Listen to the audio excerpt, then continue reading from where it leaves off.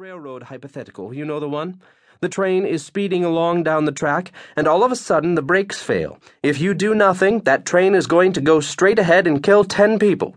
But if you make the decision to switch tracks, at the track switching, when they flip the lines over to make the train switch, if you do that, the train will only kill one person. What do you do with that one, morally speaking, Mr. Rosenbaum? Well, I understand the argument that you want to do the least amount of harm to the least number of people. It's a pretty good argument, wouldn't you say? It's a great argument. But there's a civic argument that I would make that it's still not the place of with criminals at least. There are a lot of things that the government can do to... They've tried them all. Every single one of them. They've tried investing in rehabilitation, they've tried life imprisonment, they've tried making the prisons better. In the end, it still turns out, don't worry about the details, Mr. Rosenbaum, it still turns out that the criminal is no different from the runaway train. Unless you kill this horrible, plainly guilty mass murderer, 10 additional innocent people would be dead, who would otherwise not be dead. Are you still, even if you've given that person a life sentence? Absolutely. Let's assume now that you're persuaded, okay? I don't want to argue with you about the facts, Mr. Rosenbaum. I simply want to have a moral discussion with you. You're persuaded. By executing this guilty criminal, 10 innocent people will be saved. Are you still opposed to the state executing him? Because if you're not opposed to it, then your opposition isn't moral at all, Mr. Rosenbaum. It is, in fact, empirical. It's just based on facts. And the facts could be right or the facts could be wrong, and while they may perhaps be right in real life, I've made them wrong in my hypothetical. What say you? I'm sticking with the moral defense.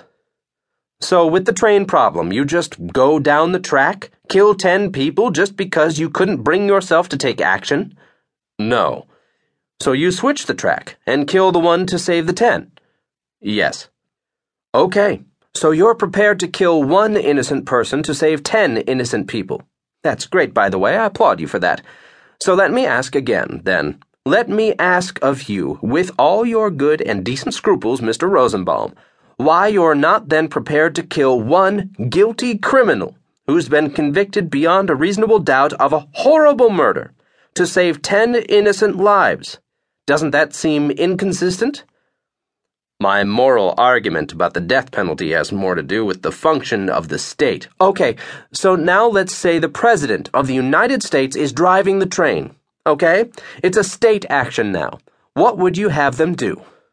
Well, how about this? Let's say, Mr. Rosenbaum, that you're the chief advisor to Winston Churchill. The year is 1935, and the Germans have violated the Versailles Treaty, okay? They're arming themselves, and they have this new leader. His name is Hitler. He says that when he comes to power, he's going to declare war on the whole of Europe. He's going to conquer Poland, France, England, and you believe him. And Mr. Churchill says, let's kill him. Come on, lads, let's do it. Let's nip this guy in the bud. And Mr. Chamberlain says, not so fast.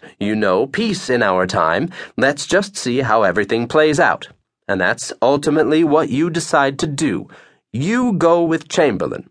And all of a sudden, 15 million people are dead, and you've got yourselves the Second World War, a war that could have been prevented, perhaps, by killing a few thousand people in a preemptive strike on what was then a fledgling German military. 15 million people, and they're gone. That's state action, too. Are you on? Whose side are you on, Mr. Rosenbaum? Churchill's? Or, are you on... I'm firmly anti-Hitler. How nice for you.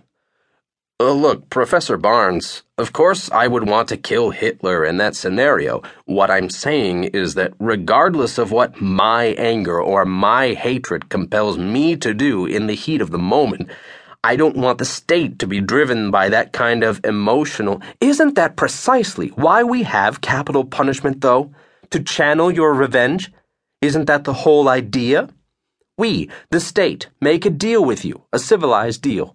We say, Mr. Rosenbaum, we understand you have a need to see vengeance done. Somebody has just killed someone very close to you. We understand what you're feeling, emotionally. But we're making you a deal here. You